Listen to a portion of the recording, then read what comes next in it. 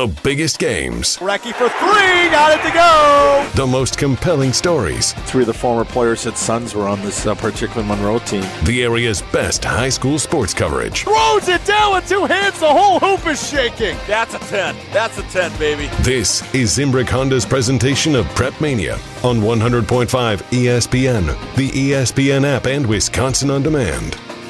You made it. Wisconsin high school football season is already here. Hope you're having a terrific night, everybody. I'm Alex Strouf with you live from the Everlight Solar Studio, downtown Madison, Wisconsin. I'll be joined shortly by the Dean of Area High School Sports, the great Dennis Semrau, as we kick off the 2023 Prep football season here on Zimbrick Honda's presentation of Prep Mania.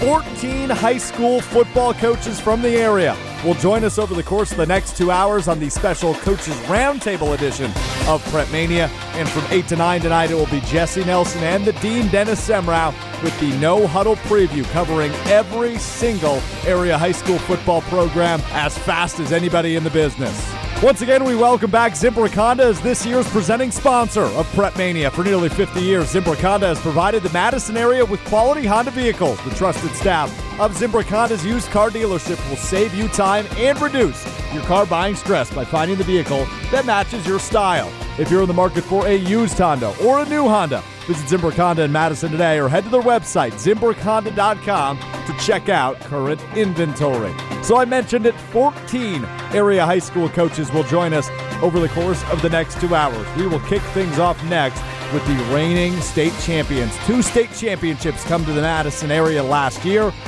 It was Columbus, led by head coach and the WFCA Coach of the Year, Andrew Selgrad, and the Monroe Cheesemakers, also winning a state championship last year. Their program once again this year, led by the great Toby Golembieski. We'll hear from both of those guys coming up next. After them, we will hear from a guy who's a little bit familiar with state championships himself. He's the head coach of the Waunakee football program, and that is the great Pat Rice. Pat will also be alongside Monona Grove head coach Brandon Beckwith. Beckwith and Rice will join us about 6:30 this evening. Also on the docket tonight, the 10 other head coaches that will join us tonight are as followed. 2 second-year guys, Josh O'Connor from Sun Prairie West and Andrew Riley from Verona will join us this hour, as well as Mike Harris from Madison Memorial and Rodney Wedig from Milton, 2 veterans in the coaching business. Next hour, we'll kick it off with 2 guys who are also legends in their own right. The president of the Wisconsin Football Coaches Association and the head coach of Sun Prairie East, Brian Kaminski, and 2B WFCA Hall of Famer and back in charge of the Cardinals program in Middleton, that is Tim Simon, will join us next hour. Also next hour, Paul Ackley from McFarland and Jason Becker from Stoughton will join us. We will also hear from 2 guys that have gotten to know each other very well and have been on our program each and every year. From Mount Horeb Barneveld, it's Bret St. Arnauld, and from Madison Edgewood, it's Jesse Norris. All 14 of those coaches joined us in the Everlight Solar Studio and preview the season and also talk about hot-button topics that the Dean, Dennis Semrau, never shies away from. So that's all still ahead. If you miss any of our program tonight, you can find it for free wherever you get your podcast on the Wisconsin On Demand app, Apple Podcasts, Spotify. Just search Prep Mania, and you can listen to the full, uncut conversations we had with all 14 of these coaches. Our season on Zimbrick Honda's presentation of Prep Mania starts Thursday. I don't even have to say next week anymore. It starts Thursday as Sun Prairie West travels to take on Madison East, and it's a doubleheader as we'll have Muskego visiting Verona Friday night. You can hear that game, both of those games, in fact, on 100.5 ESPN, as well as a free video stream back for the 3rd straight year on WisconsinOnDemand.com and the ESPN Madison YouTube page. For our full schedule of Prep Mania games this year, find it on Twitter at ESPN Madison, as we have 4 weeks with double headers. Week 1, Week 2, Week 5, Week 8 will all have double headers available for free right here on 100.5 ESPN and Wisconsin On Demand. Well, football season is here, so let's waste no time. Coming up after the break, the 2 reigning defending state champions, Toby Golembieski from Monroe and the reigning WFCA Coach of the Year, Andrew Selgrad from Columbus, join us next to kick off the Coaches Roundtable right here on Zimbrick Honda's presentation of Prep Mania on 100.5 ESPN, the ESPN app, and Wisconsin On Demand. Alex Strouf, the Dean, Dennis Semrau with you right after this. No, don't get stressed, just gonna get figured out. Deep conversation that The Coaches Roundtable continues here on Zimbrick Honda's presentation of Prep Mania, 100.5 ESPN, the ESPN app, and Wisconsin On Demand. Alex Strouf, the Dean, Dennis Semrau with you from the Everlight Solar Studio. And we start things off in fashion, Dennis. The champs are here, as John Cena once said, I think, maybe. We're just going to say that. Andrew Selgrad from Columbus is with us. Toby Golembieski from Monroe with us. Andrew, thanks so much for being here with us. And obviously, it's been a fun year for you so far, coming off that state title in Columbus. Oh, thanks for having me. And yeah, it's been a whirlwind for sure. No doubt about it. And Toby, same for you, coming off that state championship and getting right back to fall camp. How's everything in your world? Yeah, it's been a lot of fun soaking all that in and, really experiencing everything that we have gone through with that group of guys and watching them go off to school now and their very next successful ventures that they're going to be involved in. When they talk about defending titles, you'll defend the title if you can get all your guys back from last year, right? Yeah, if we could just re-sign some contracts and keep everybody on board, but that's not how it works, and we got to go back sometimes and start from square one with some situations. And, we've noticed that the guys have definitely, kind of the rich get richer. That extra 5 weeks of practice really helps those younger guys retain a lot of information coming into the next summer and the next fall. Yeah, and Andrew, you got a good nucleus of some solid guys, two-way players back. Again, for your younger guys going those extra weeks, how big was that? What kind of growth have you noticed? And especially guys stepping into starting roles maybe this year. Oh, absolutely. Those extra 5 weeks, getting to work with them, and that's why we had, 9 through 12 all the way with us. That way they can see what it takes, at a young age to make it to that level, to see the work ethic that the seniors had, and that way they can mimic that when they get their chance. And for a lot of them, their chances this year. It's not a stress beard, is it, Andrew? You've got a beard now. Since the last time we saw you, that's new. That's not a stress beard by any means, is it? Nope. That's I hate shaving beard. I'm right there with you, my friend, so I don't blame you. We'll start with you, Andrew. Tell us a little bit about Columbus this year. How's the team looking? I know it's still early, only a week and a half into practice, but what are some early takeaways from your camp? Well, we're young, first of all, so we got a lot of growth to do. And, we've been spoiled the last 2 years. We had a very veteran crew last year, and so for us as a coaching staff, we've had to do a lot of educating, a lot of teaching, and that's what coaching's all about, and that's where it's fun. So it's been a slow progress, but I'm really pleased with how we've moved from day one till today. We got done with our scrimmage, came up right here after that scrimmage today, so like what I saw. It's nice to have those scrimmages too, right? It's real evaluation when it's not you against you, right? Yep. I mean, it provides a little bit something different. What are some names we should keep an eye on for the Cardinals this year? I know, again, it's still early, but so we might not be familiar with some of these names. Well, our core nucleus, Colton Burnell, Jefferson Mulberry, Brady Link, Riley Knockreiner, Devin McCormick, those are the guys that are returning. Those guys, those are our anchors. Those are the guys that are going to be leading this team. Young players, we had to replace 4 linemen, so that's going to be a huge part of it right there. We got a new quarterback as well, Peyton Powers. He's done really well in camp. He's really caught on to the offense. Connor Roach is another running back that we have, so that way we can kind of take some carries off of Colton so we can, save those legs. We got some guys in there that are producing. Luke Call's going to step in at outside linebacker for us, replacing Ty Cowell from last year. So those are some guys. I got to ask you about Colton Brunell. Mm-hmm. He's going to be headed to North Dakota next year. Yep. How big, just to get that elephant off his shoulders, is that recruiting process? You could tell. I saw him. He committed on a Saturday. He texted me right away. I could just tell from the text he was excited. Talked to him on the phone just shortly after that. It was like the world was off his shoulders finally. Recruiting's tough. It's a business out there, and for a 16, 17, 18-year-old kid, you're making life decisions. And so for him, he would think he'd get something one way and then ended up being another, and just dealing with those ebbs and flows. And then finally, be able to have that opportunity to say, yeah, I'm going here. You can tell it was a huge burden off his shoulders. One final thought for me on Columbus, and that is Peyton Powers. That is an amazing quarterback name. It is.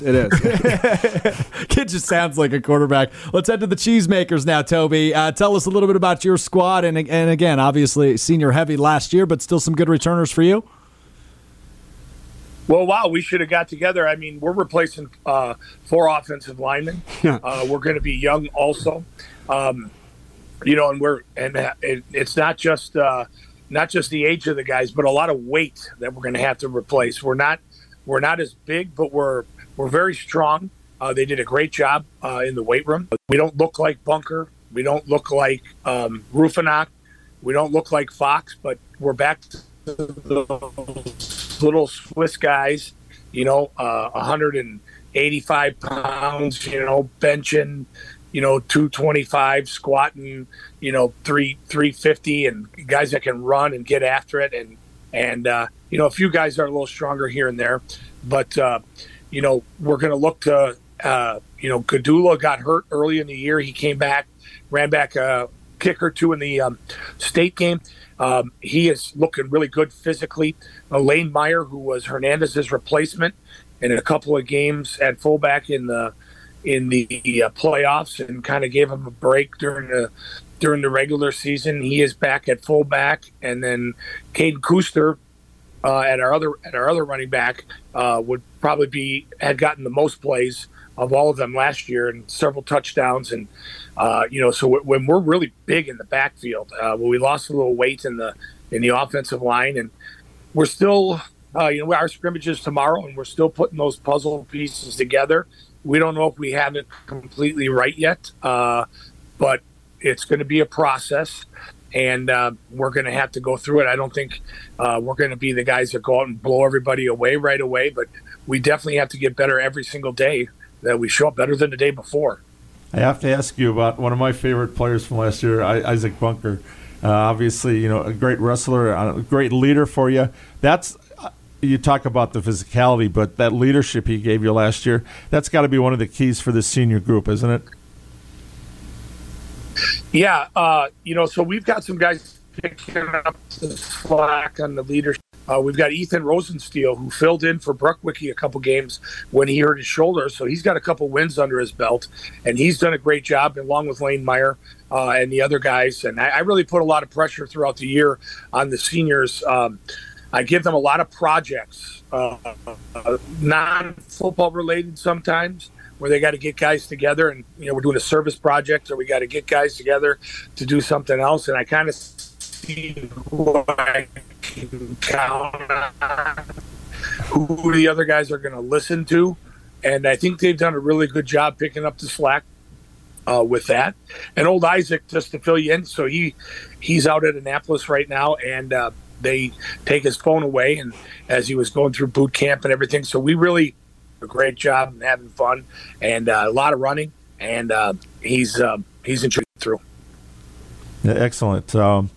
A couple things, I guess, being very successful as coaches, you get an input what's going on around the state. What is one thing, I guess we'll start with you, Toby, that you'd like to see happen for high school football? One positive, is it all in play, contact days? For you, what's that one thing that you think can make the sport better? Well, I think they're doing a good job, and I think the WFCA having a say on things and getting input from everybody in there, I think they're on the right track.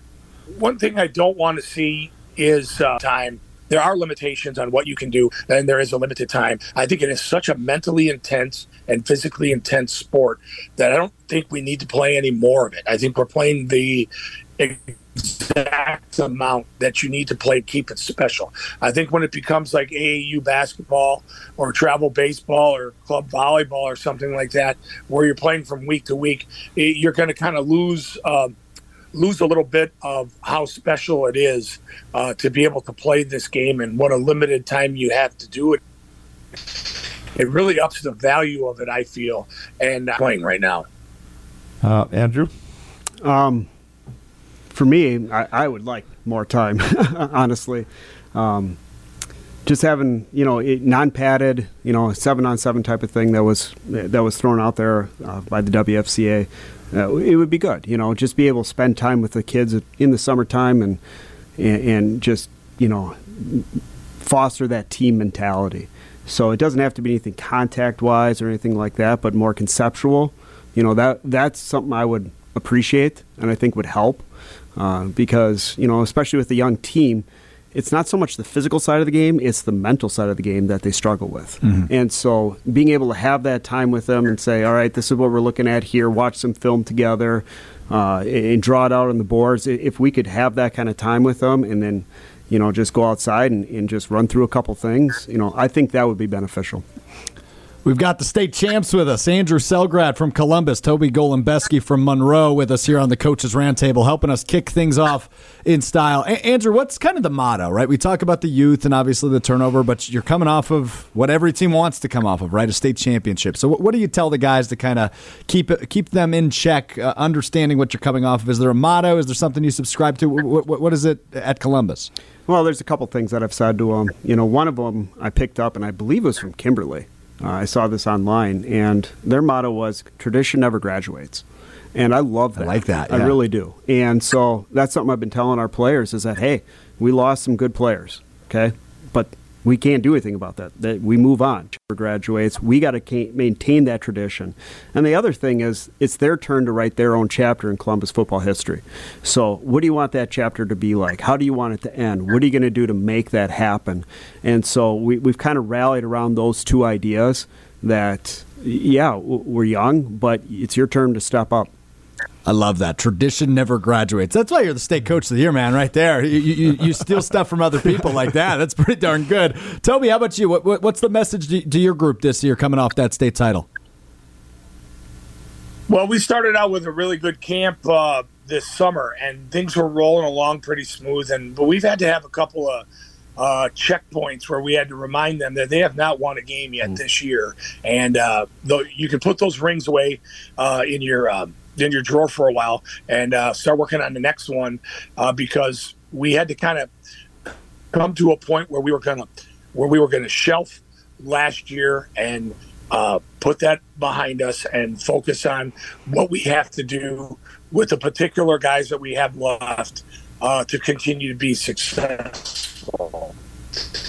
And that could be a state championship. That could just mean we don't have any kids getting in trouble. We don't have any, all the kids graduate, have good grades. We don't have. Just being the best selves that they can possibly be, roll over for us when we show up because we won the state championship. Whereas we need to let them realize that we have actually painted a huge target on our back with those rings and winning that state championship. No doubt about it. That's the mentality that gets you a state championship. And the season already here, just a week away from kickoff for Columbus and Monroe. Fellas, always appreciate catching up with you and wish you the best of luck this season. Thanks for doing this. Yeah, I appreciate it. Andrew Selgrad from Columbus, Toby Golembieski from Monroe. It is the Coaches Roundtable. We'll talk with another guy that's familiar with championships, Waunakee's Pat Rice, and from Monona Grove, Brandon Beckwith. That's next. It's the Coaches Roundtable on Zimbrick Honda's presentation of Prep Mania. Side, come on over tonight. You told me you don't know your feelings. Can we fuck? Zimbrick Honda's presentation of Prep Mania rolling on live from the Everlight Solar Studios, the Coaches Roundtable edition. Very excited to be joined in studio by the head coach of the Silver Eagles of Monona Grove, Brandon Beckwith, and the multiple-time state champion from the Waunakee Warriors. It is the great Pat Rice. Fellas, thanks for doing this as always. We appreciate you taking the time to talk about your teams in the upcoming season. Thank you, guys. Yeah, thanks for having us. So we'll start with you, Brandon. Tell us a little bit about the Silver Eagles this year, coming off a 5-5 season. Tell us a little bit about your team.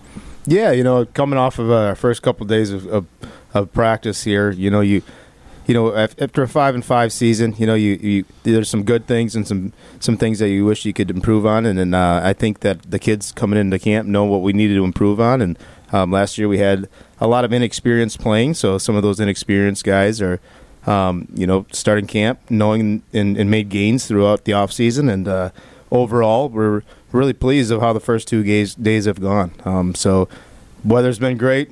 Our numbers are at an all-time high, 140 kids we had come out for football this year, and kids are excited. So it's been an overall plus, and we're looking forward to it rolling through the rest of the season. That's perfect. And Pat, how about you? How are the Warriors looking for this upcoming season? It sounds very similar to what Brandon said. We've had a good couple of first 2 days, and we kids are excited. We got a lot of competition where kids are competing, and we're kind of taking the steps at this time of year that we usually are taking. So it's been fun getting back out there for sure, and I know our kids are excited about things getting kicked off. Yeah, Pat, looking back, you guys have had a long relationship, Monona Grove and Waunakee. Next year, more conference changes. I think it goes back to pre-pandemic. I think we talked a couple of years ago. You had like 3 different years. You had 3 different schedules. And now the Badgers gone to a large and a small for all sports. But football next year is going to be different because I understand for example, in the Badger small, Edgewood's going to be in it, Lake Mills, Lakeside Lutheran. So the Badger's going to look different. Will you guys play again after this year? Because I know you're doing a crossover, right? Yeah, I think Monona Grove's in our conference, so our next year. Yeah, so I mean, we'll have an 8-team league with 2 front-end non-conference games, and so we really won't have anything to do with the Badgers small in football, unless there'd be a potential playoff matchup at some level there. But to be honest with you, yeah, the Badger Large is going to be a great league, and we're excited about it. I think it'll be very competitive. I think the lower levels will match up better. I think it's a really good thing for us. The Badger Small, I think, has to partner up with the Eastern Wisconsin. Beaver Dam and Watertown are moving there, so there's some issues there with bylaws and kind of getting those 2 leagues working together, because that's actually the Badger Small's partner. The Badger Large will kind of be in our own area, and that will be our entire schedule, with the exception of the first 2 non-conference games. So the way it sets up for the Large, it's pretty nice with a bunch of really good teams. That going to be an 8-team league then? Yes. So then everybody plays in conference. Unlike now, the last couple of years, the small and the Large have had a crossover game. Right, we were affiliated with the small, yeah. and next year it'll just be the Large, and the small actually is affiliated with the Eastern Wisconsin League. How does Monona Grove think?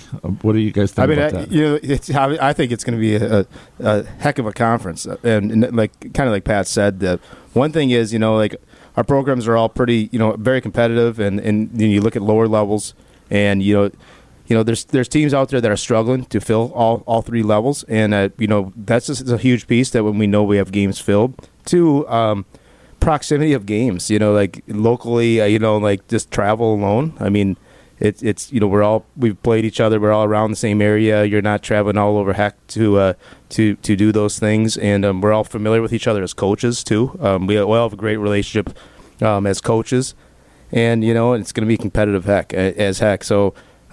Looking forward to it, and sometimes change is okay. We've been bounced around. We're always on the border of small and large, and we don't know where we're going to be, and our enrollment changes. So it's just you just take it as is. And people ask me, where would you want to play? And competition's great.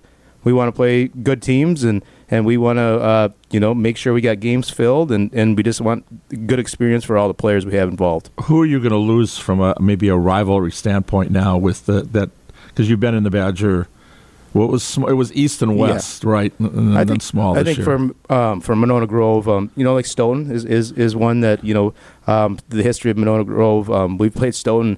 I might be wrong a little bit, but I think it's every single year. I can look back at our history, and I think we've played Stoughton every single year since Monona Grove's been established. And Pat, you've had DeForest in the other conference. You've had to schedule them first game of the season, last year, this year. Now they're going to be in the Large, correct? Yeah, they'll be in there. And like I said, when we were talking earlier, and as Brandon was speaking, you start looking at the tradition of some of those schools with, us winning a number of state championships, Monona Grove winning a number of state championships, DeForest winning a bunch of state championships, Prairie, obviously they're split, but they're been a perennial power themselves. So it's like really a exciting league to be a part of. There's going to be some very good football programs, players, coaching staffs, and it's kind of I believe that we'll make each other better. So now that leads to my next question. With that kind of a conference, it's going to be tough to get to the playoffs where they are now.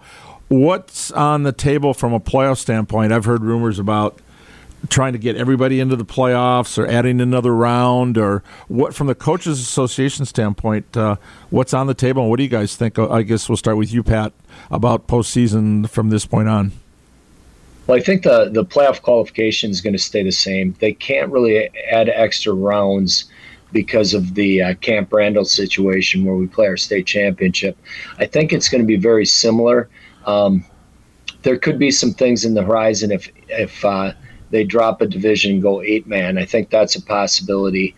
I don't think they're going to want to do the all-play just because, some of the mismatches of, an 0-9 team versus 9-0 teams. So I think it will be very similar in terms of the playoff qualifications. They've talked about that qualifier where if you win so many games, you might move up a division. And those sorts of things. I think the WI is still and WFCA are still working that out. But I don't really see it being an all-play. I think the way they are doing it right now with the qualifications, they've talked about essentially like an NIT tournament for those that don't qualify, and we'll see if that really gets off the ground and rolls, giving teams more opportunities to play. But I think you'll see it be very similar to the qualifications, moving forward. The only thing I could really see that might change the landscape a little bit would be if they do drop the 7th division, and because there's so many of the smaller schools that have gone to 8-man, that might mix it up a little bit, for some of the middle, level, Division 3, 4 type schools, but we'll see. I think they're excited. I think participation, as Brandon mentioned, numbers are up, in particular in our area. I know we work together with Monona Grove and some area schools with our lower level programs, and I think we've all done a good job of getting kids to enjoy football and understand how much fun it is, to be honest with you. And so I think it's really positive to see everybody's numbers, kind of starting to move up quite a bit, and so we'll see. I mean, I feel like football's in a good place and moving in a really good direction. Brandon, what do you think from a playoff standpoint? I know there's other states that actually play Thanksgiving weekend. I know we have deer hunting here, but has there been any kind of a push to go? What do you think from a week later? I've been, I'm not a proponent of all play just because we've had those tough seasons, and I think the last thing you want to do is sometimes the kids have had enough coaches and it's you kind of had enough, and you also don't want to the more games you play, there's more chance of injury for kids, and some of those when we're just not where we want to be as a football program, the last thing you want to do is throw kids out there like Pat said earlier, an 0-9 team versus a 9-0 team, and risk injury for basketball seasons and things like that. So sometimes when enough's enough. And when you're playing, obviously we want to play and we want to keep playing. But there are times and there are teams that just say enough's enough. So so looking at something maybe to have like maybe an NIT type of deal, where there's some competitiveness in those things, or giving teams opportunity to pick up an extra game, with a comparable opponent, and doing something like that, maybe a rivalry that you can establish, that you didn't play in the season. I think those are some things to look at, but extending seasons when things are not going the way you want things to go for kids, I don't know if that's the number one thing to do. Brandon Beckwith, the head coach of Monona Grove, and Pat Rice, the head coach of Waunakee, with us here on Zimbrick Honda's presentation of Prep Mania. I want to dive into each of your offenses a little bit because you're in similar situations. You're both replacing senior quarterbacks from a year ago, but you both return the majority of your backfield production. Brandon, I'll start with you. You get a 1,000-yard rusher and Gavin Hablowitz back in your backfield. Can you talk to me a little bit about your backfield and who's going to play quarterback for the Silver Eagles this year? Our quarterback job is still up in the air. We have a senior competing. We have a couple juniors competing right now, and actually we have a incoming sophomore that came in actually in the playoffs last year. Our senior quarterback Brady Voss was having some injury issues, and we actually brought him up because our other quarterbacks at the time were also injured. So he got a little bit of experience. He got some game experience last year. So now he's in the competition with like I said, a senior, a couple juniors. So it's they're still competing, and they're all good kids and good athletes. So it's still up in the air. In terms of Gavin Hobowitz, I mean he's a proven football player. He's tough as nails. He's a little guy, and he plays with the chip on his shoulder, and he's a great leader. We expect him to take huge leadership roles this year. He was an all-region running back last year, and our expectations are very high for him.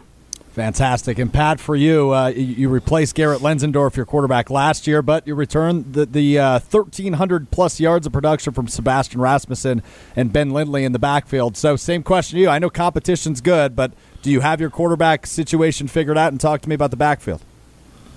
Well, our quarterback situation still, a lot of competition between a couple of different kids. So that's still up in the air, and after 2 days, and, there's still a lot to be said. We're just getting pads on, half pads tomorrow. Our running backs are good. Lindley's good. Seb is good. We also have a kid named Skadden who's good. So we've got 3 pretty good backs, and we can use them in different ways in different personnel groups. I think the bigger thing for us is our offensive line is good. We've got a tight end that's a good player going to UCLA. And some perimeter receivers. So there's enough weapons around there, and obviously we all know that the backfield thing starts with those guys up front. And so we've got some pretty good guys back that are hungry and good depth and competition in the offensive line. So yeah, I think they're going to have good years. I think we'll use them in a lot of different ways. It's exciting, and the competition at quarterback will sort itself out. It's just been so early, and I'm not trying to be coy or anything about that. We're just kind of into the process and starting it. So but we do like the kids we have there, but there's still a lot more evaluating that needs to happen. Tradition's the right word. 2 schools within the Badger Conference with great tradition. A big thanks to Brandon Beckwith of Monona Grove, and Pat Rice of Waunakee for joining us on the Coaches Roundtable. More next at Zimbrick Honda's presentation of Prep Mania.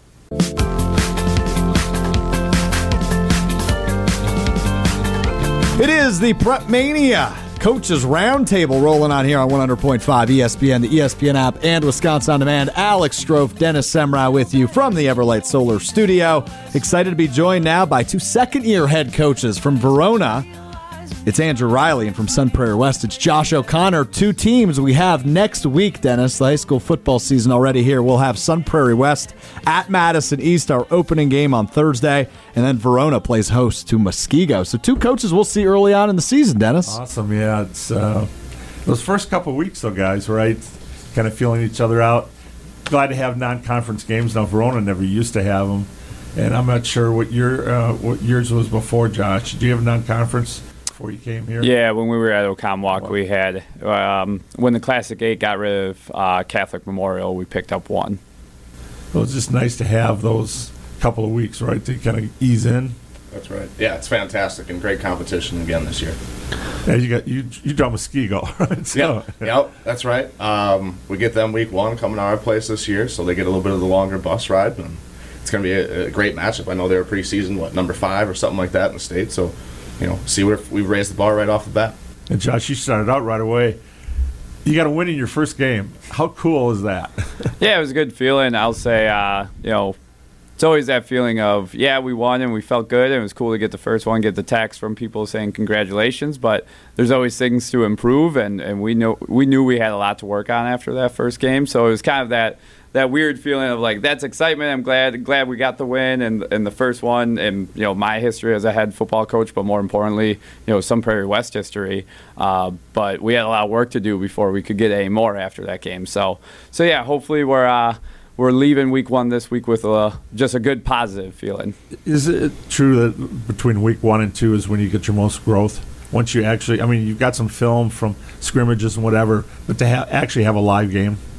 Oh, absolutely, right. That's a big change in pace going into a live game as opposed to a scrimmage, and it's also your next week of scouting for an opponent, getting on that short week, and really getting into the groove of things. So you find your footing and hopefully roll from there.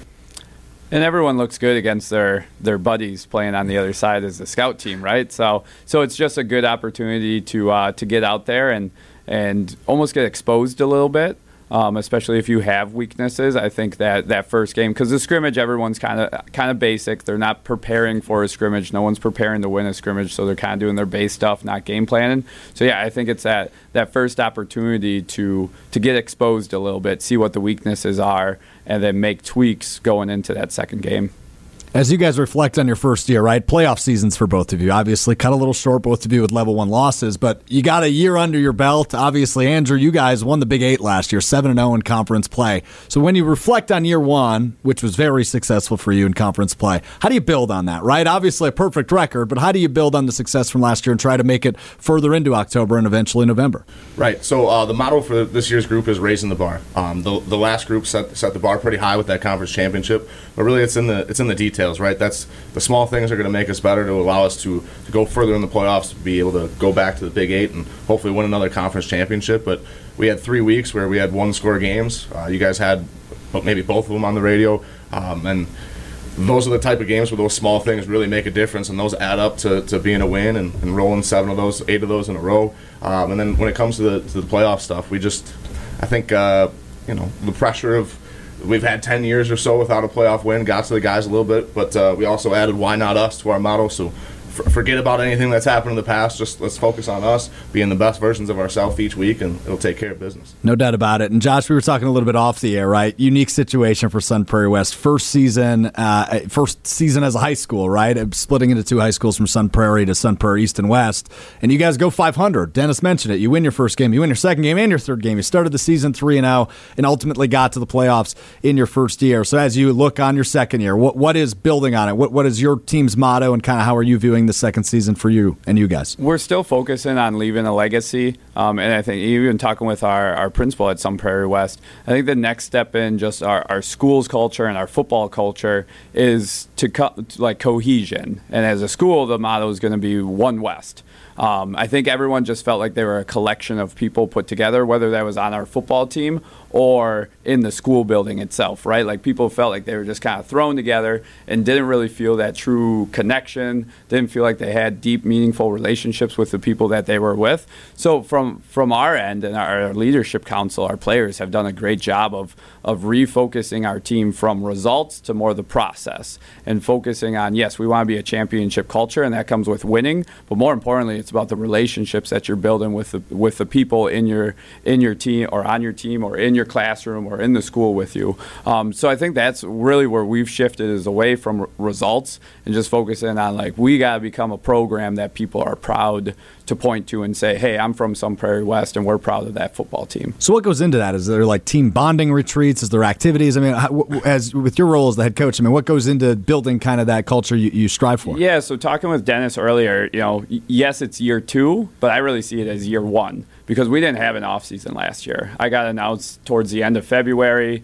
We didn't have a staff put together probably until the day before our first contact day in the summer. So I think the biggest thing for us this year was really getting after it in the off season with workouts. But more importantly, we did one team building event every month where we just got the kids together, an opportunity to work together. Because during the season or during the off season, everyone split. Right, people are doing basketball, people are wrestling. During the spring, we got track, baseball, all that stuff. So just having those opportunities to get together.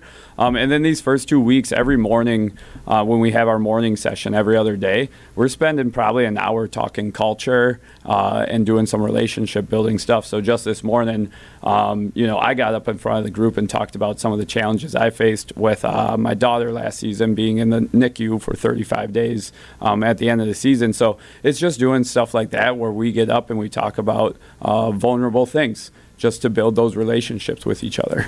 It's awesome. You look at rivalries are so big, and for years, Sun Prairie and Verona. That's when we had circled. Now it's Sun Prairie East and West. When is Sun Prairie, do you think, going to be back Big 8 where Verona, that's going to be a rivalry again? I know they're talking every year it's realignment, and I think every couple of years now we're talking playoffs. trying to figure out. There's a lot of questions, but are you guys eager to get that rivalry back again?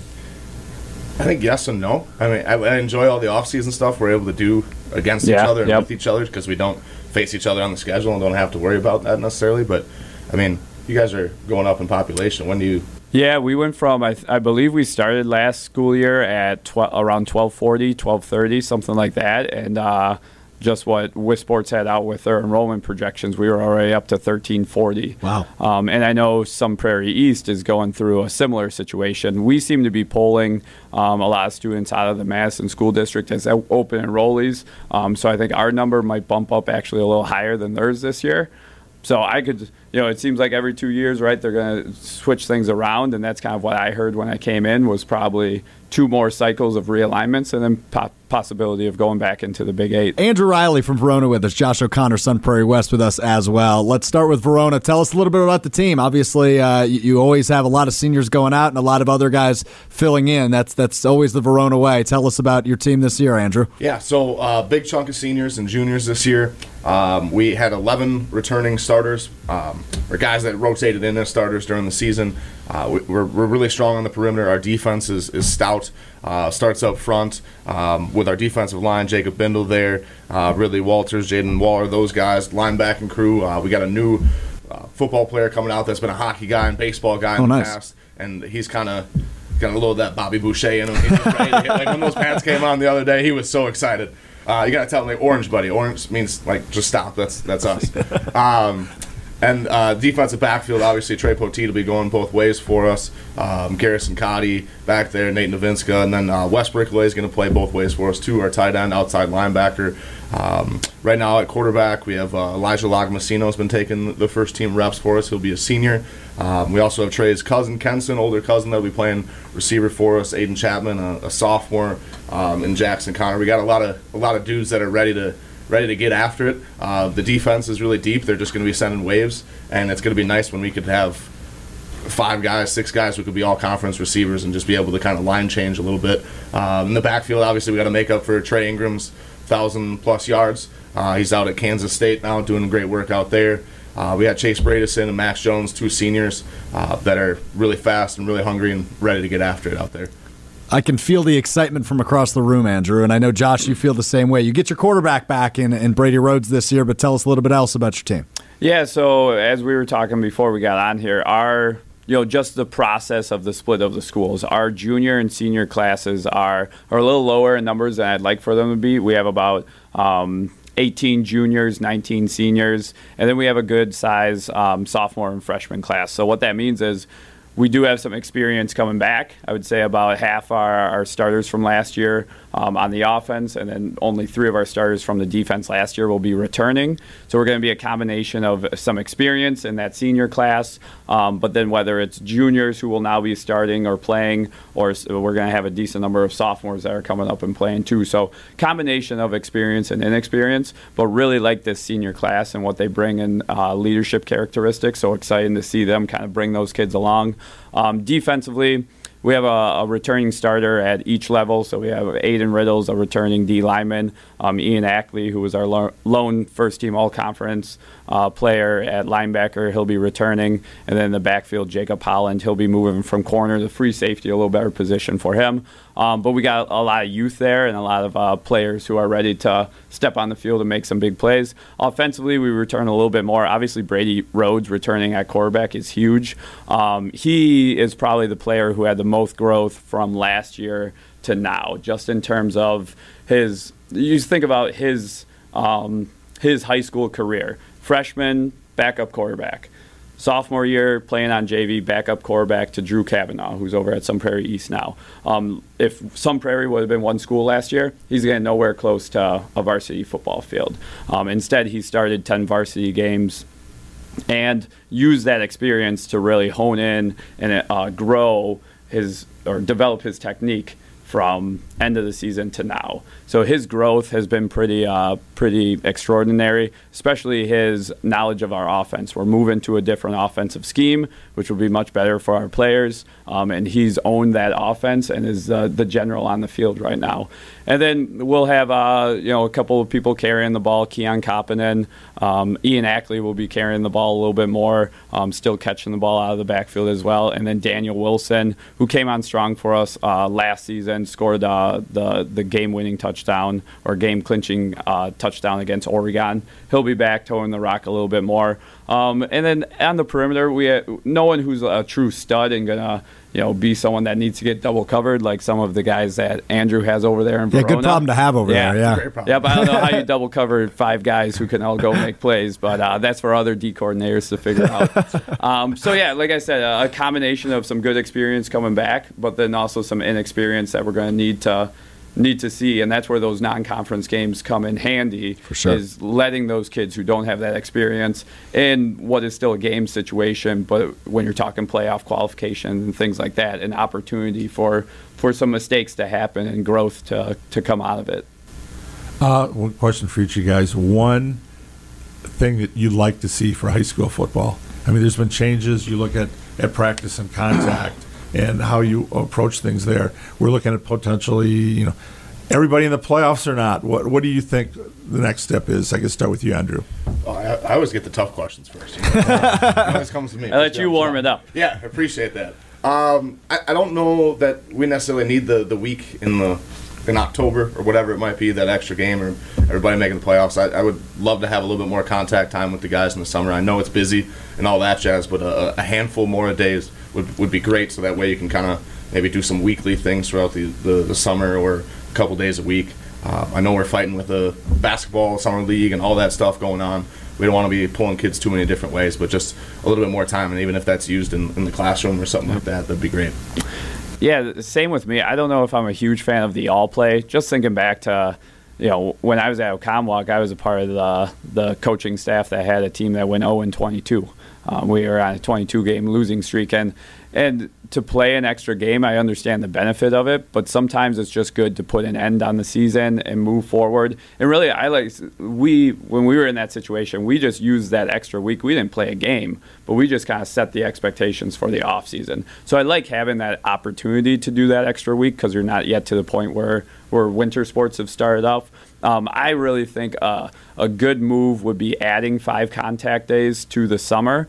And what I think would be great is you get 5 in June, 5 in July. The 5 in June are helmets only. That's like your 7-on-7, your classroom, your install time. And then you get your 5, kind of follow that acclimation plan that the WIA has, 2 in helmets. And then you can progress the pads from there. I think that's a really good option. I don't want to be like, I know some of the states around us have 25 to 30 days. We don't want that. But it does just seem weird when, basketball can run open gyms and coaches can put their kids through drills and we run an open field or get together and have a 7-on-7 and we can't talk to our kids. Well, the football season is here, and you can hear from both of these teams next week as the high school football season kicks off right here on 100.5 ESPN. Thursday, Sun Prairie West, led by Josh O'Connor, takes on Madison East. And Friday, Andrew Riley's Wildcats in Verona play host to Muskego. Fellas, thanks so much for taking the time, as always. Always great catching up with you. It is the Coaches Roundtable here on Zimbrick Honda's presentation of Prep Mania, continuing right after this. Rolling on, it is Zimbrick Honda's presentation of Prep Mania, the Coaches Roundtable edition. Alex Strouf, Dennis Semrau with you from the Everlight Solar Studio. And we are in the presence of WFCA glory, Dennis. We have the Hall of Famer Tim Simon, the head coach of Middleton. Waunakee. Whoa. Yeah. I'm going to get knocked down before this interview even starts. Fighting words there. Yeah. And the president of the WFCA, Brian Kaminski from Sun Prairie East. I'm still getting used to that. Still might take me a few years. So am I. We interviewed Sam Westringa earlier for a profile, and I said, "How is it?" And he goes, "Oh, it's tough. It's still Sun Prairie, right? Still Sun Prairie." We say Sun Prairie. We still our chest. We hope to represent the whole community. So, well, the poll you have does say East today. So once in a while, you got to throw that on there just to appease the admin. But so you didn't clean out the closet. On our jerseys, it's going to say Sun Prairie. Well, Tim, let's start with you. You're back at Middleton. How's the offseason been? How's the transition been back to the co-head coach, right? Yeah, it's actually going really well. And I think very fortunate that Joe and I are co-coaching together because the list of things that needs to be done in the off season is more than people, I think, understand. I mean, I have a month-by-month list I used to use when I was head coach of December, January, February, everything that has to be done in all those months. So having two of us made it bearable to get 7 months of stuff done in 2 months. But it's going well. It's always a busy time, and now we're in the middle of practice, so we do appreciate you guys taking the time. And Brian, how about you? Obviously, we were talking a little bit off the air. Jerry, who is your son, Jerry Kaminski, who is the great quarterback for you guys. Now at North Dakota, he said he's enjoying it, but now we have a transition period at that position, and of course, you had a really nice senior class last year, so a lot of transition. Absolutely, every year, you got to put the new guys in place, and then hopefully they take that next step in that deal. And we know what we want to do every year, and that's compete for a conference championship and then make a run at a state championship, and that doesn't change from year to year, even though the players are going to change. But we just got to get everybody up to speed. They put in the work the off season, and we're excited to get ready here next week against Monona Grove. It's already here. It's crazy. You guys have been friends. You coached the All-Star game together. You've got a great rivalry. Middleton's not playing Sun Prairie now. Yeah. We had Verona and Sun Prairie Western. Well, when are they going to play again? Brian, when are you guys going to be playing Middleton? Maybe not too far off. It is weird. We've been together for a long time competing against each other, and it's been a great rivalry. Some of my favorite games I've ever been involved in, whether it was an assistant coach or head coach, I have Middleton involved in that. And like you said, I think one thing that's been great about the rivalry is we became good friends. The staffs really respected one another. I think the kids really respected one another. During COVID, when we weren't sure if we were going to play, we did a little golf outing and had some fun with that. So it would be great to get back on that field with those guys, especially with what they're doing over at their stadium. Well, you with being the president of the Coach Association, a lot of things out there about playoffs. Are we going to go all in? Are we going to go NIT type format where you've got a secondary thing? Yeah, there's a lot of things getting thrown around there. There are, and our membership, our coaches will be getting a survey here shortly and give us a direction that they want us to see.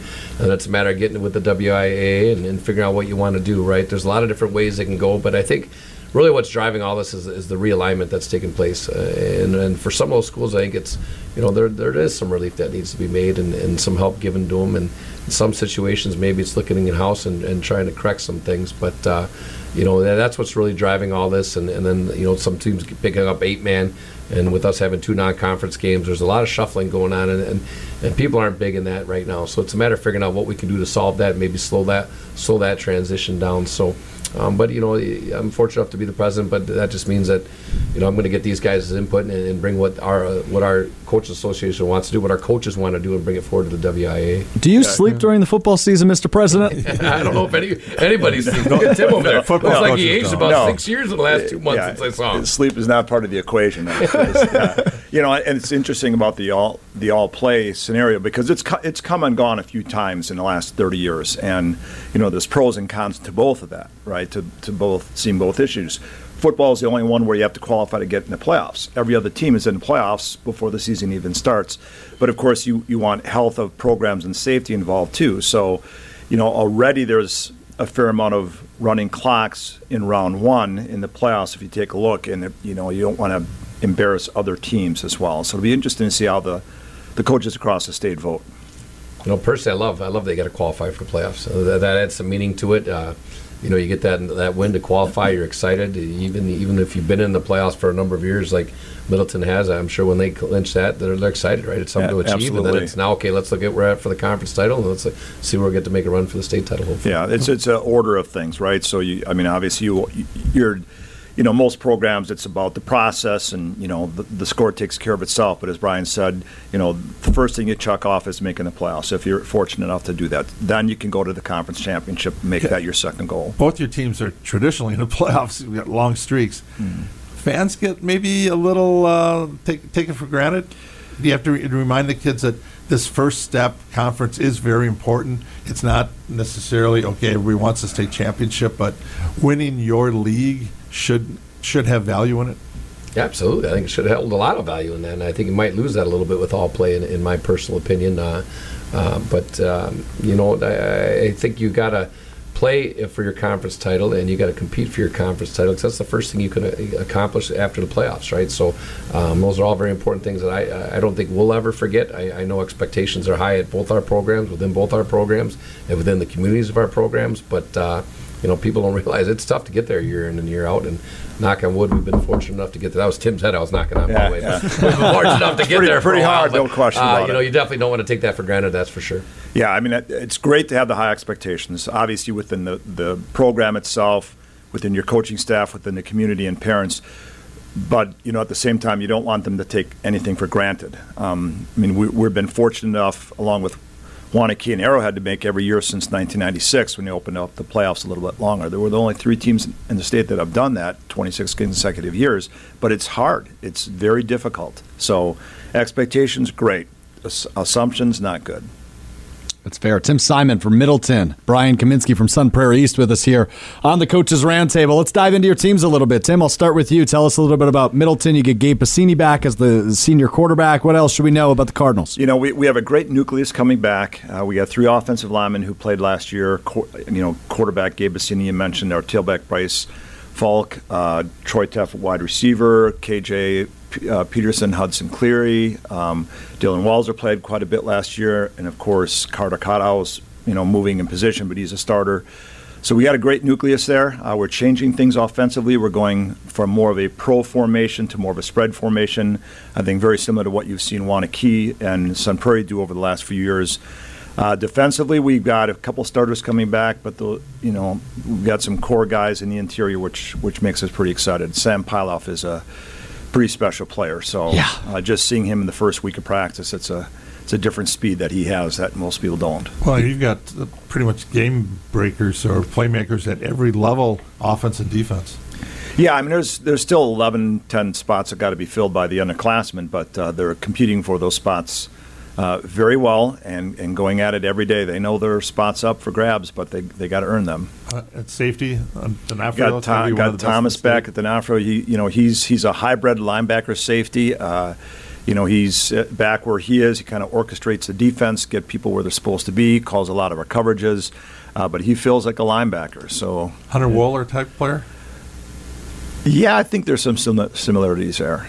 How Wisconsin's going to use him this year? Sounds like similar situation. High IQ, high motor, right? Yeah, that's what you look for in everybody. Yeah. And Brian, we'll flip over to you. I know Drew Cavanaugh will be your quarterback this year. He's been waiting in the wings, and we know he's got a good arm and a fun style. Sam Ostrengo we mentioned earlier. I don't know if he'll come off the field at all, but I'll let you answer that. But tell us a little bit else about your squad. Yeah, we got a good nucleus of kids that played a lot of football over the last couple of years with the play.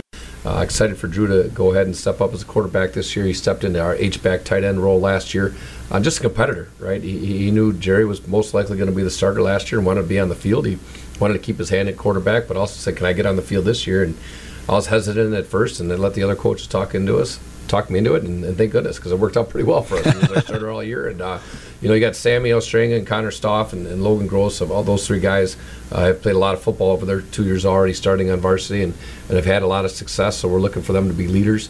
I think the one concern we have is maybe depth right now, which probably everybody in the state is saying the same thing. Mm-hmm. But I think that's been the hardest thing with the split is growing your numbers back to where they needed to be. And so we're constantly working on that, constantly trying to do that. But we like our team. We feel we got some explosive players. We're going to be a little bit more maybe by committee in the running back versus just having Cortez LeGrant last year back there. But we got 3-4 guys. We'll wait and see which one has the hot hand maybe. And defensively, we just hope we always fly around and pursue that football and create takeaways. So we've got kids there. Curtis Johnson is one I think you'll be on the lookout for this year. A young man that played a little defensive line, was our 4th defensive lineman last year, and this year he'll kind of be a hybrid in the fact that he'll be a linebacker and a defensive lineman. So we're excited. You both are in stadiums that colleges would be envied. Tim with the changes over at Middleton, and with Sun Prairie and Ashley, Brian. Now, what's it like for your kids to have that?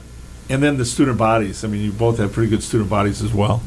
Yeah, I think you got to remind yourself, we've been there now for 4 years, and you kind of get used to it, but you can't grow used to it because it's a beautiful place. It's a beautiful facility. We're fortunate that our community supported that, and it's always special when you watch a team come in for the first time, like, oh my goodness, look at this place. Or you're able to host a Division III bowl game every year, the Isthmus Bowl, and it's just a great facility. And I think you just got to remind yourself not to take it for granted because it truly is special. We had a good conversation last week about playoffs.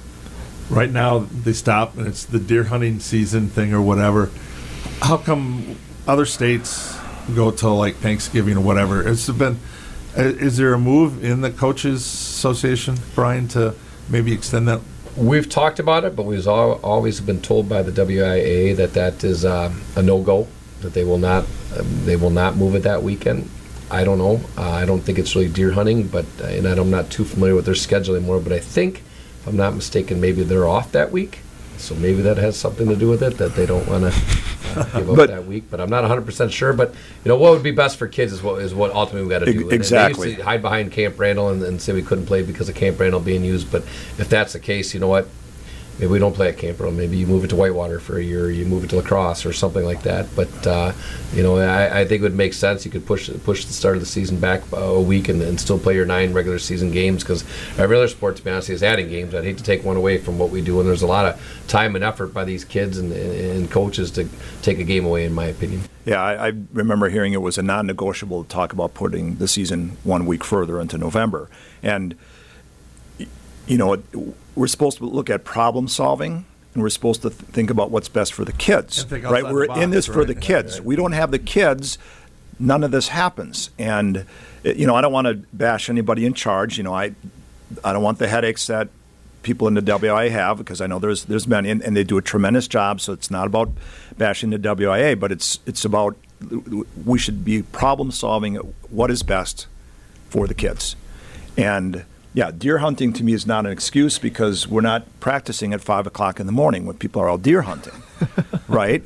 And it's a great tradition here, but let's be honest, what community wouldn't go to support their football team, for a couple hours in a day and then go back out to the woods if that's what they want to do, right? When you start early, like we've been starting August 1st, when you start early, it affects 450 teams. If you go late, talk about the state playoffs, it's affecting 14 teams. So, when you look at the states around us are doing it, it just would be nice to have those conversations. Just look at the data. Look at what's best for kids. Get the feedback from schools, not just coaches, but administration, athletic directors. And I will say, in the part I've been involved in, it's not always a quick, easy fix. You think you got one thing right, maybe it's pushing it back to Thanksgiving, well, then that's going to have a repercussion of something else being tweaked, right? So I know we've looked at seeding as far as maybe going ahead to seed 1 through 32 and see if we could do that, but I thought that'd be real easy, but when we looked at it, boy, the travel time when you get to some of those smaller schools is, you're going to ask teams maybe to travel 6.5 hours to play. It doesn't make sense either. So, we got to continue to work together. Tom Stefanski has done a great job up there. He's been listening to us. I think we got a great relationship working with them, and I see some things happening, hopefully here in the next year or two, hopefully some positive changes that we can all maybe agree to, and maybe we got to give a few concessions here and there. Maybe they do, but excited for the relationship with those guys and see if we can make some positive changes to continue to grow our sport. Well, it's good to see the passion you guys have as coaches and educators too, because you are in the school districts. Yeah. I mean, it all starts with what happens in the classroom. I mean, very few kids are going to go on to play college football, and very few kids are going to go on to play pros, but they're all going to go on to play life, right? So it's about making the 4 years experience of the high school as good as it can. And we know that being involved in athletics, clubs, music are going to enhance that, and data shows it actually helps with their GPA as well. There's a lot of common sense in this room, a lot more than you and I are typically used to when it's just us. Tim Simon from Middleton, Brian Kaminski from Sun Prairie East. Fellas, thanks so much for taking the time and teaching us a little bit about your teams and your passion, and we always appreciate you guys taking the time. My pleasure, our pleasure. Right? Yeah, thanks for having us. We appreciate all you guys do for high school sports. Continuing getting that exposure for kids is a positive thing in those communities, so we really appreciate that. Yeah, you guys do a tremendous job covering sports. Well, we appreciate that, and we love doing it. The Coaches Roundtable on Zimbrick Honda's Prep Mania rolls on right after this, right here on ESPN Madison. Here she go, either a little too high or a little too low. Got no self-esteem and vertigo. Rolling on, it is Zimbrick Honda's presentation of Prep Mania, the special Coaches Roundtable edition. Alex Strouf, Dennis Semrau, the Dean, with you live from the Everlight Solar Studio, downtown Madison. Excited to be joined now by two old friends of ours, Dennis. They're with us every year. Mike Harris from Madison Memorial and Rodney Wedig from Milton. Always good to get these two fellas together, isn't it? A lot of years between these two. Wow, it starts with that. No, it's great to be here. Thanks. It is great to be here. A lot of experience and two teacher coaches that are two of the best. Two of the best indeed. Rodney, we'll start with you. Milton, I mean, just walk us through. It's been about a week and a half of practice so far. How's everything looking for the Red Hawks? Well, we're very young, and, but the nice thing is we've been very coachable. So, we're looking at, we have a senior class of only 12 people. And of those, we only have 2 probably starters on offense. So let's just say I'm more optimistic today than if you would ask me last week because the kids are taking the coaching very well. So I expect us to keep improving. But, in our conference league pool, whatever the WIA calls it now, it's pretty tough. And we've just got, we want to battle, can we make the playoffs? Because then you never know what may happen. So I'm very excited with the progress we've made so far. Well, I hope if I ask you in another week, you'll feel even better then, too. Right, I hope so. Mike, how about you? About a week and a half in, what's the early analysis for Memorial? Week and a half in, I want to piggyback off the same sentiment. We lost a great senior class last year, but the seniors this year have really stepped up, and they're showing their leadership skills. I'm really, really proud of how hard they worked in the off season. This summer session that we had was phenomenal, and we're really optimistic. We have some outstanding skill players coming back, but along that line, we also have to regrow all of our line. We have 1 returning lineman, so that's a challenge for us. We're going to relish the opportunities to try to grow some more, but that's where we stand. Hard to believe it's been 3 years since we had the pandemic, and the city schools were hit particularly hard with Dane County shut down. You feel like numbers and things are starting to get back to pre-pandemic? I wish I could say the numbers are jumping up as what we had for pre-pandemic, but they're not. But I definitely see that the attitude and the moxie on the field is definitely one that's starting to carry over since we've been back. Really, Dennis, I think the pandemic hit us hard in the sense of leadership development, so that this year's senior class did not have an opportunity to see really how we expect our seniors to always operate. So there was a lot of instruction and growth going there, and we're coaching them up every day, and we have leadership lessons every single practice and every team meeting to try to get them on par. You got a new field now. We do have a new field. Really? So it was one where Lucier Stadium was turfed last year.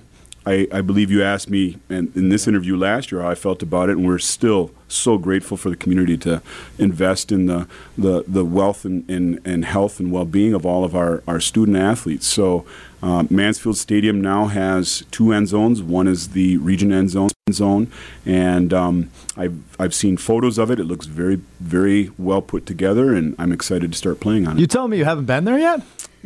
I don't want to reveal that right now. Thanks, Alex. Put me on the spot. Right there, that the regions have been sharing it, but it's been more Memorial Field, just like Sun Prairie East and West. You've got the Wolves and the Cardinals. Right. Did they do the same thing with Lucier, with East and La Follette? Exactly. So it's a split field. East and La Follette have separate end zones, and it's a shared field. And I think we all can attest. I mean, Rodney, it's been years since we played together and played against one another on that field. But when it rains, the rain doesn't drain very well. The crown on it was just wavy. It was in dire need of being replaced, and we're happy now with the turf because it's going to be a very safe environment. And the track. And the track, brand new track. It's not a 10-lane; it's going to be a 9-laner, but we're still very excited to have that. So, springtime. As a former track coach, right? Right. So yeah, you were grinning that year of the pandemic. You got to at least work with your wife. Kind of let you work with track a little bit. Bill Richardson was very gracious to give me that opportunity, and I'm helpful. I'm so grateful that he had that opportunity so we could work with the kids. And you've been one of the few schools now left with grass, right? Yeah, I mean, in our conference, obviously the Sun Prairie School is Waunakee, but other than that, really, it hasn't really spread that much. But I will say, right, the year before you took over at Memorial, we played Memorial, the last game of the year in a nice light rain at Mansfield. So you're talking numerous soccer fields. So it's great for you, Mike, because that field was a mess. Like, you couldn't run between. You had to run outside the hashes because you couldn't run between the hashes. It was so muddy. It was just muck. Yeah, but no plans really. To be honest with you, a nice grass field I have no problem with. We have a nice little bowl there. The problem at Milton, what I was told, because they have obviously looked into it, because a lot of schools are looking into it.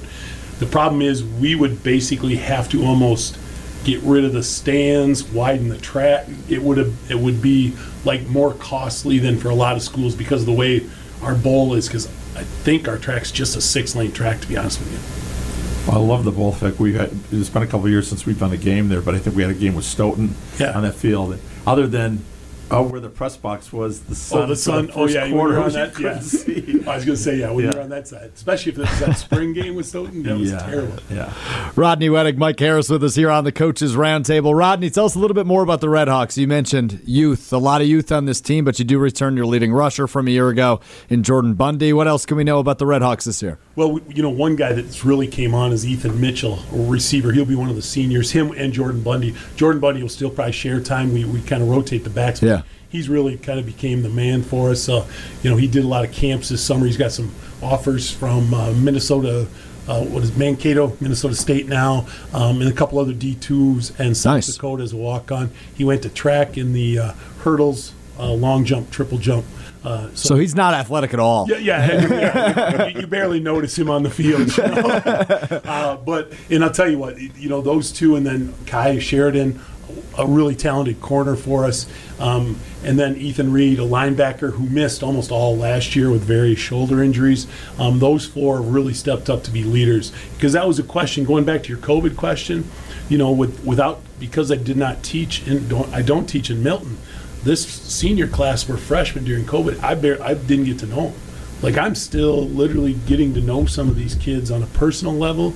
I know them through coaching, obviously, last year and stuff, but just kind of getting to know, them on a personal level, which, I think Mike would agree as a coach, if you don't get to that level with the kids, it's tough to be a coach. No doubt about it. Mike, tell us a little bit more about your team. Is Mackay Ward's back, right? Because that is a guy you notice on the field. I think Mackay is one who brings us the best vertical value, probably some of the best that I've ever seen. His ability to just use his explosiveness, his speed to separate, and really, cap off the top of defenses has been phenomenal. I just want to go back, though. Rodney's squad, we had a chance to do some 7-on-7 this summer, and they were outstanding. So, to see a Mackay match up with the likes of his talent there, I'm excited to see what's going to go on for you this season, Rodney. We returned. Kai was that guy that had 2 straight touchdowns on the first. Well, I'm not going to go there. We're excited for Mackay, but I'm Take also that as a yes. I'm also excited for Ray Cruz Perez. He's a returning all-conference athlete. Braden Taylor is also going to be an outstanding standout for us. We have an outstanding fullback who has really developed a lot in the offseason. Brock Weiler has done some phenomenal work.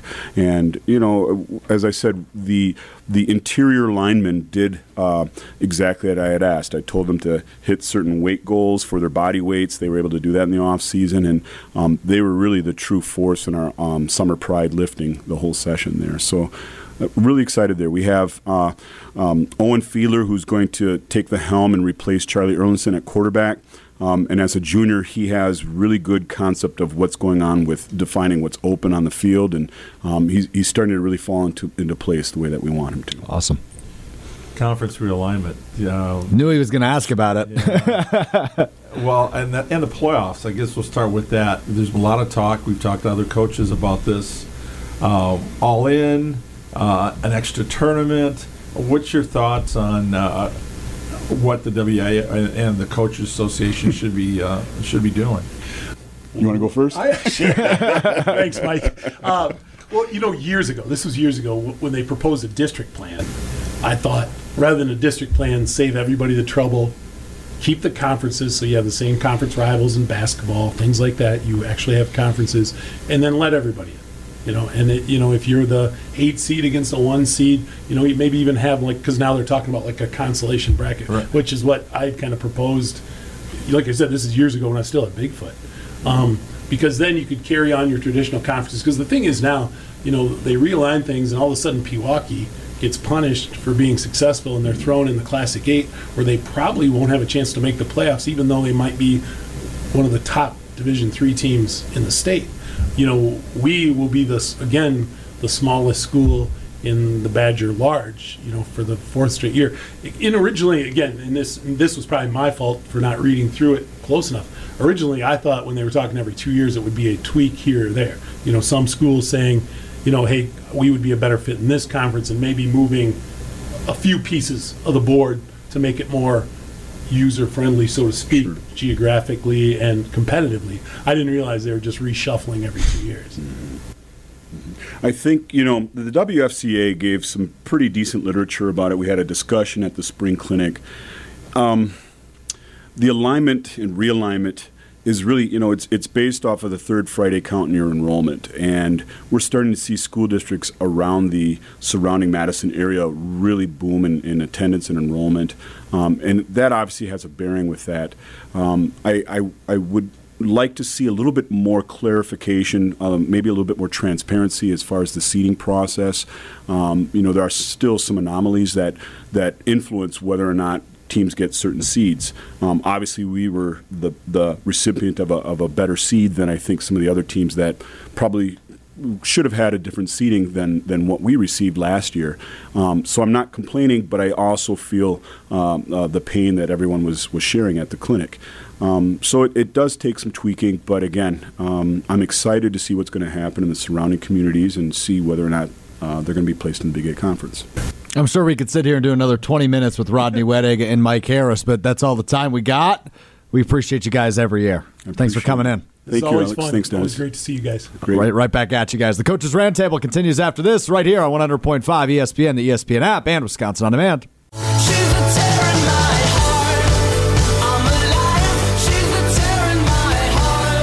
The Coaches Roundtable continues here on Zimbrick Honda's presentation of Prep Mania. Alex Strouf, Dennis Semrau, the Dean, with you from the Everlight Solar Studio downtown Madison.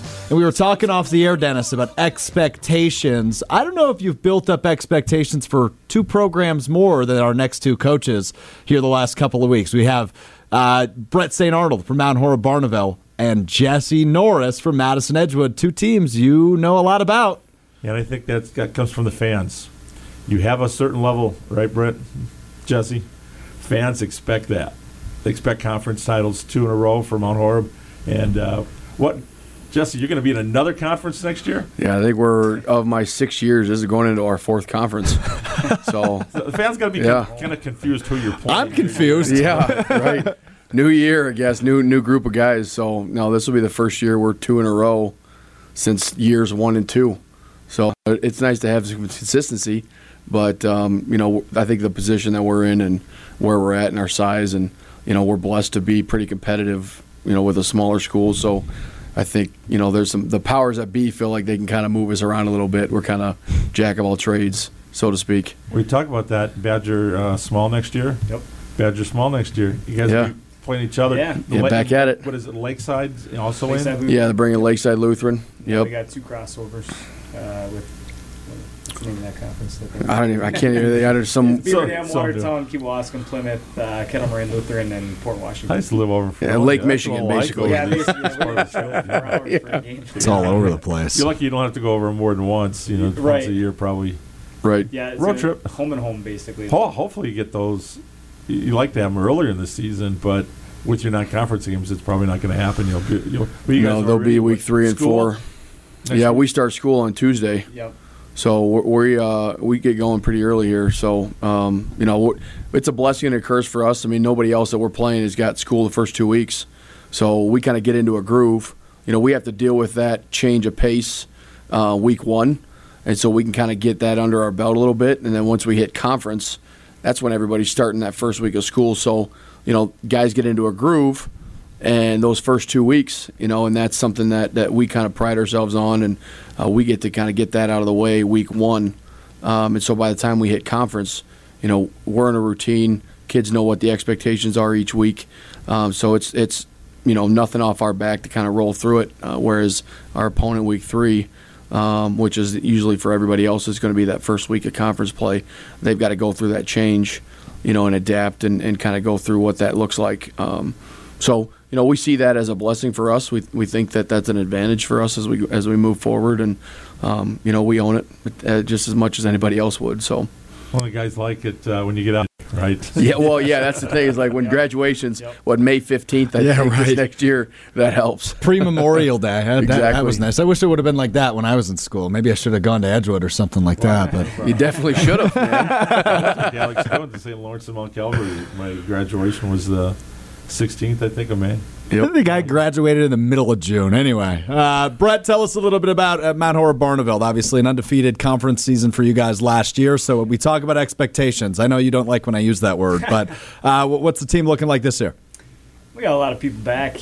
We're bringing 8 starters back on offense and 8 on defense. So we got a lot of returners from last season. I think that the expectations obviously are placed high when you go and look at what people say about you. But I try to tell the kids and keep them pretty humble in the fact that we haven't won anything yet.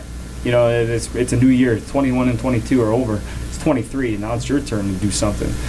So the kids take it to heart. A couple of practices in last week had to get on them a little bit about, we're not there yet. There's a lot of things to be done, and anything can happen during football season. You talk about being plus or minus in the turnover category. If we have a game where we turn the ball over 4 times, that's going to be bad for us. So you never know if you get clipped up. So you got to take it a day at a time and treat it business as usual. I remember the year was 2015 maybe when Catholic Memorial and Notre Dame played in the state championship game, and Catholic had 6 turnovers, but still only lost by 6. So you're talking about anything can happen, even if you are the better team. If you turn the ball over, we just have to make sure we take care of everything. Top to bottom. So, I think that the expectations are high, but you also kind of have to earn that reputation as well. You can go and, this is what you did last year. Well, what are we doing this year? Where are we at this year? How are our leaders this year? And I think they're good. I think they're top to bottom. I think we've got great leadership. I think when we talked about you have to earn that, they took it in stride, and I heard a lot more vocal leadership during practice, making sure everybody's being held accountable to the things that we do in our program, the standards being set from them. Because if it comes down from me, right, I kind of give the baseline, but you're the ones that have to follow it. And then you guys are the ones that have to set it. If you guys set it, this team can go far. But you have to be the ones that do it. It all starts with an offensive line. You talked off, Mike, about the strength. Austin, Leibfried. Yeah, Austin. Indiana. What do you think? You watch him in practice. There's times I just focus on him and just watch because it's so fun to watch. I'll be honest with you, not ever in my coaching career have I had a Big Ten talent lineman, and just watching him in practice is it's fun. It's fun to watch. And he's dominating, but at the same time, we got 2 other guys who started for us last year. We're replacing 2 guys on the offensive line, but Braylon Leahy, he's getting looks at from some Division II schools, and Mahoney's an underclassman junior. I anticipate him getting some looks from probably some D2 programs as well. Definitely the WEAC. He's just a naturally strong kid. He started last year for us, and the DeForest game was his first game, and he was playing left guard for us. And DeForest's defensive line is pretty good last year. We saw the week before on film, Kimberly, and honestly, one of the things that DeForest was doing, they're getting some disruption up front on that Kimberly offensive line, which is crazy to think. And we had to get a first down and finish the game. We ran off Mahoney, and Mahoney buried defensive tackle 6 yards down the field. And we're talking about a sophomore last year doing that, and that's when we said, yep, he's ready. And now we're turning those 3 guys, and then we got 2 really good guys coming in that we're going to fill those 2 slots we had to fill. So our offensive line is going to be very talented. We're very excited about them. Best you've had? Yeah. Yep. Best I've had in my 10 years as a head coach. Yep. Wow. So that's pretty high expectations, Bret St. Yes. Arnauld from Mount Horeb Barneveld. Jesse Norris from Edgewood with us as well here on the Coaches Roundtable. Jesse, tell us a little bit about this Edgewood team. The expectations, I keep using that word, always high for Edgewood. Yeah, we're in an extremely competitive conference. I think that's something that we pride ourselves on too. Is we're going to play the best in the state, week in and week out, and it's going to be a battle. Like we had, I think 5 of our 8 conference teams last year were in the playoffs, having to play each other. Obviously, the conference champ came from our conference, and a lot of the guys reload. For us, we're going to be a little bit more. We're going to be up front heavy. Our front seven is going to be really good. We returned 4 or 5 O linemen, 4 of our 7 interior 7 on defense. Wow. We've got some really good talent in that class. juniors and sophomores, and we're pretty junior and sophomore loaded actually, just across the board on both sides of the ball. We're really talented, but we don't have a lot of varsity experience this year. It's kind of the first year we've kind of rolled out. We've been blessed with really good skill talent in the last 2 or 3 years. A lot of guys playing college ball from the skill position from 21 to 22. And so having to roll those guys in, we've got some young guys, not a lot of varsity experience. We just need to get some football under our belt, and I think that we're going to be fine. Get a couple weeks under there. Good talent, like I said, but making sure that we can kind of I don't want to throw too much at them, get them some confidence as we roll through the beginning of the season, and then kind of settle into our conference play and see kind of where it's at. It's nice being able to go in and kind of get a general idea of what guys are going to give us each week, just having been able to play them last year. So it kind of gives us a little bit of advantage. Added some coaches that are going to be, a big advantage for us just from a practice perspective and in-game looks. So I'm excited about those opportunities, and our kids are learning a ton of football right now. So it's been a good opportunity for us to kind of dive into our strengths and really work on where our weaknesses are and kind of work on our football IQ a little bit as we kind of get ready for tomorrow's scrimmage and then ultimately our first game against West next week. You learn so many cool news and notes from area high school programs, talking with them, and that's awesome from Jesse Norris and Edgewood. But Bret, I heard you do these life lesson Thursdays within your program. Can you tell us a little bit about that and maybe some of the different ones you've done in the past? Oh man, we've been doing that for the last few years. We Thursdays before we even go down and do pregame stuff. I always tell the kids, I care about what kind of football player you become, but I care more about the kind of man you're gonna become, whether it's husband, father.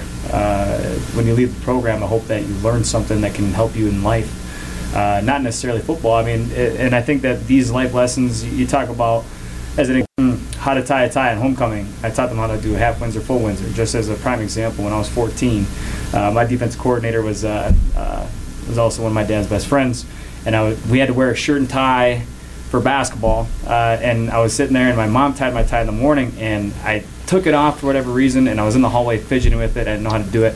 He's like, "You don't know how to tie a tie?" I was like, "No." And he's like, "Well, let me show you real quick." He showed me how to do the half Windsor, and I did it. And then every time that my mom never had to do my tie. But I just started thinking about all these things that, you could pass on to these kids. Like, sure, some kids know how to tie a tie, but some of them don't, or maybe a lot of them don't. And I'm talking about homecoming. I'm like, don't do the button ones. Actually tie your tie, right? And so, I taught them how to do that. I brought in about 40 of my ties, and I had all the kids try on the ties. And I mean, that's just one example. Other examples, just how, one of the things in my first lessons this year is how to grill with charcoal. I think that charcoal grilling is a lost art. True that. I think burgers taste so much better on charcoal grill than they do on electric. Absolutely, grill, absolutely. I mean? But grilling with charcoal is actually a job, right? You actually have to tend the charcoal, right? So teaching them how to do that, and then I'm actually going to have meat brought in, so we're going to actually cook on the actual grill that we learn how to do it on. So. I think all those things are super important. Yeah, I was just about to say, I'm almost 25. I think I need to come attend a couple Thursdays at Mount Horeb Barneveld football. Bret St. Arnauld, Jesse Norris, always a pleasure catching up with you guys. Thanks for coming in. Absolutely. Thanks for having me. Coach's Roundtable continues after this right here on ESPN Madison.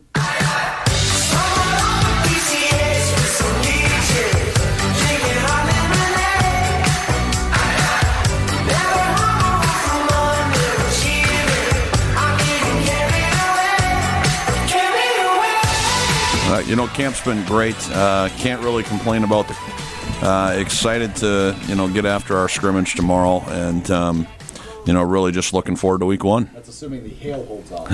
Yeah.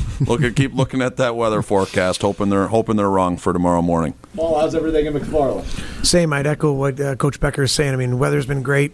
We're a morning practice team, so we're lucky enough to kind of get in that cool morning weather, which works out well, and kind of break up our practices a little bit and shorten them if we need to, or kind of extend them a little bit if we have to. But yeah, it's been great, and having 2 facilities where you have artificial turf even makes it better because you can just keep practicing no matter what. So we're blessed with our community supporting us that way, and great with weather.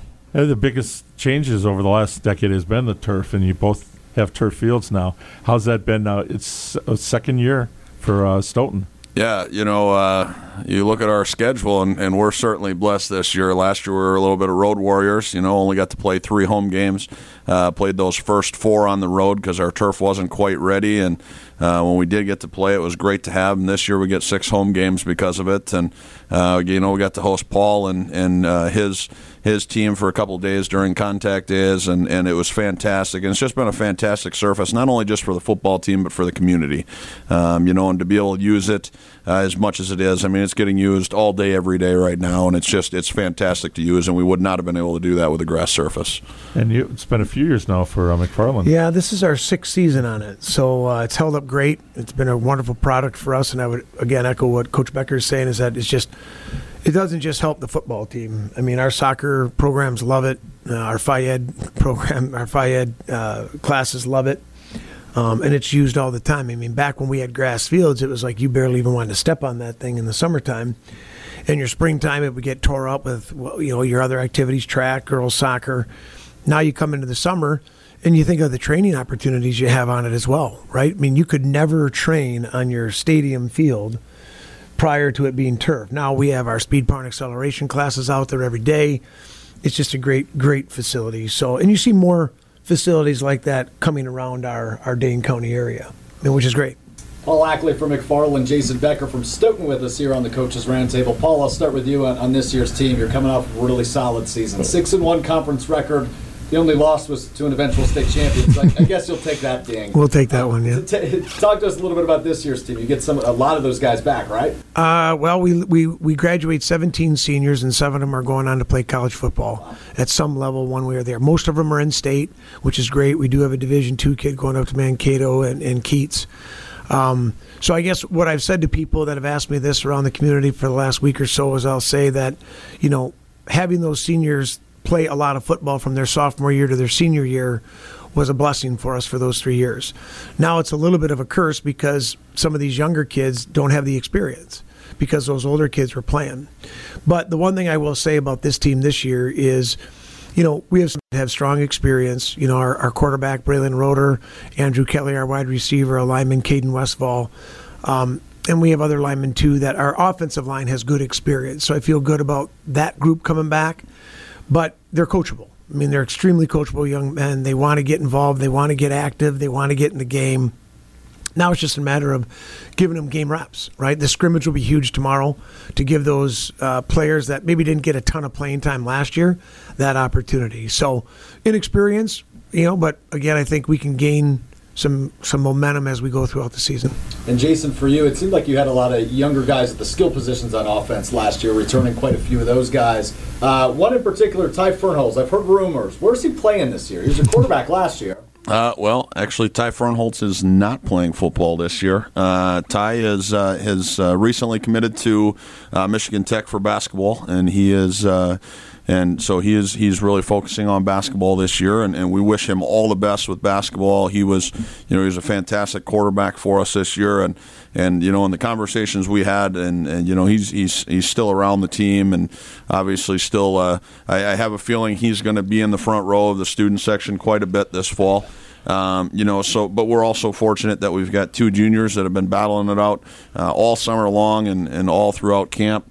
The scrimmage is going to go a long way tomorrow in terms of determining who gets that starting nod against Oregon. But to go back to what you said, we had 9 sophomores starting last season, and so when you step back and look at our 3-7 record last year, it was initially very frustrating to only have those 3 wins, but then when you took that further step back and realized the experience we got, especially at those skill positions, and then you also look at the fact that we get a guy back like Ben Harmon who didn't play last year because of injury, and he's gotten a lot of recruiting interest as of late. Picked up a couple of Division I offers in the last month or so here. He's going to be at right tackle for us, and then we've got Griffin Russo who's picked up an offer from Illinois this summer.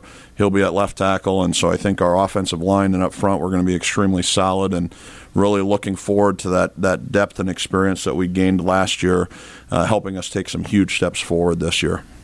Dennis, you've been asking every coach the same question, so I'm going to let you have the last rip here. Last one, okay. We'll start with you, Paul. One thing about high school football you like to see, make the game better for the kids? One thing. I think Jason touched on it. I think we really have to start to look at our realignment procedures and making sure that we are putting schools of like size and proximity together to establish traditions and rivalries. And, schools are going to grow, right? I was, and many schools in the Dane County area are growing. But I think it's just that's the hot topic right now, is because realignment just drives so much, right? It's a huge, huge topic in our football world right now that we have to continue to look at and reestablish and make sure that we're working in partnership with the WIA in regards to how we want this process to go, because it is important. I mean, football is a sport where it's a very dependent sport on numbers. And some big schools just don't have a lot of numbers. But some smaller schools have large numbers. And so I think we really have to look at our enrollment sizes. We have to look at proximity. We have to look at competitive equity and things of this nature to make sure that we're doing what's best to continue to grow the sport of football in the state of Wisconsin. Jason? I'm going to play off that with something that I'm hoping that we've got some administrators and maybe some school board members listening. I think we got to go back to an early start to school. I really do. I think we got to get back into that August start. I think it would make a difference in a lot of ways. Like Paul said, depending on what size school you're in, you're having an issue maybe getting kids out, and some schools see that influx of kids that all of a sudden show up after school starts or different things that way. And I really think if we went back to that late August start, allows kids to feel like they're not missing an entire month of summer. And like this year, for example, we're playing 3 games before school even starts. So now, quite honestly, are we going to have the student support and those things at those first games and everything else? And I think you're missing out on a great opportunity to grow not only the sport of football, but that more of that community support and that just overall student support. And gone are the days of when we need those students to help out in the Dells and the Northwoods and those things. And hey, let's go back to that August start, get us out in late May, and enjoy the summer and just continue to grow the sport of football. Jason, I think as we wrap up the Coaches Roundtable, that's been the most popular answer from all the coaches that we've pulled. Jason, Paul, can't thank you enough for doing this each and every year. It's always a pleasure catching up with you fellas. Thank you. Thank you, guys. And a big thanks to all our coaches that participated tonight. Pat Rice from Waunakee, Brandon Beckwith from Monona Grove, Josh O'Connor from Sun Prairie West, Andrew Riley from Verona, Brian Kaminski from Sun Prairie East, Tim Simon from Middleton, Mike Harris from Madison Memorial, Rodney Wedig from Milton, Jesse Norris from Edgewood, Bret St. Arnauld from Mount Horeb Barneveld, the state champs, Andrew Selgrad from Columbus, Toby Golembieski from Monroe, and these two fine gentlemen right here, Paul Ackley from McFarland and Jason Becker from Stoughton. If you missed any of tonight's show, you can find it Wisconsin On Demand or wherever you get your podcast. Dennis, you're not done, though. The No Huddle preview with Jesse Nelson coming up right after this on 100.5 ESPN, the ESPN app, and Wisconsin On Demand.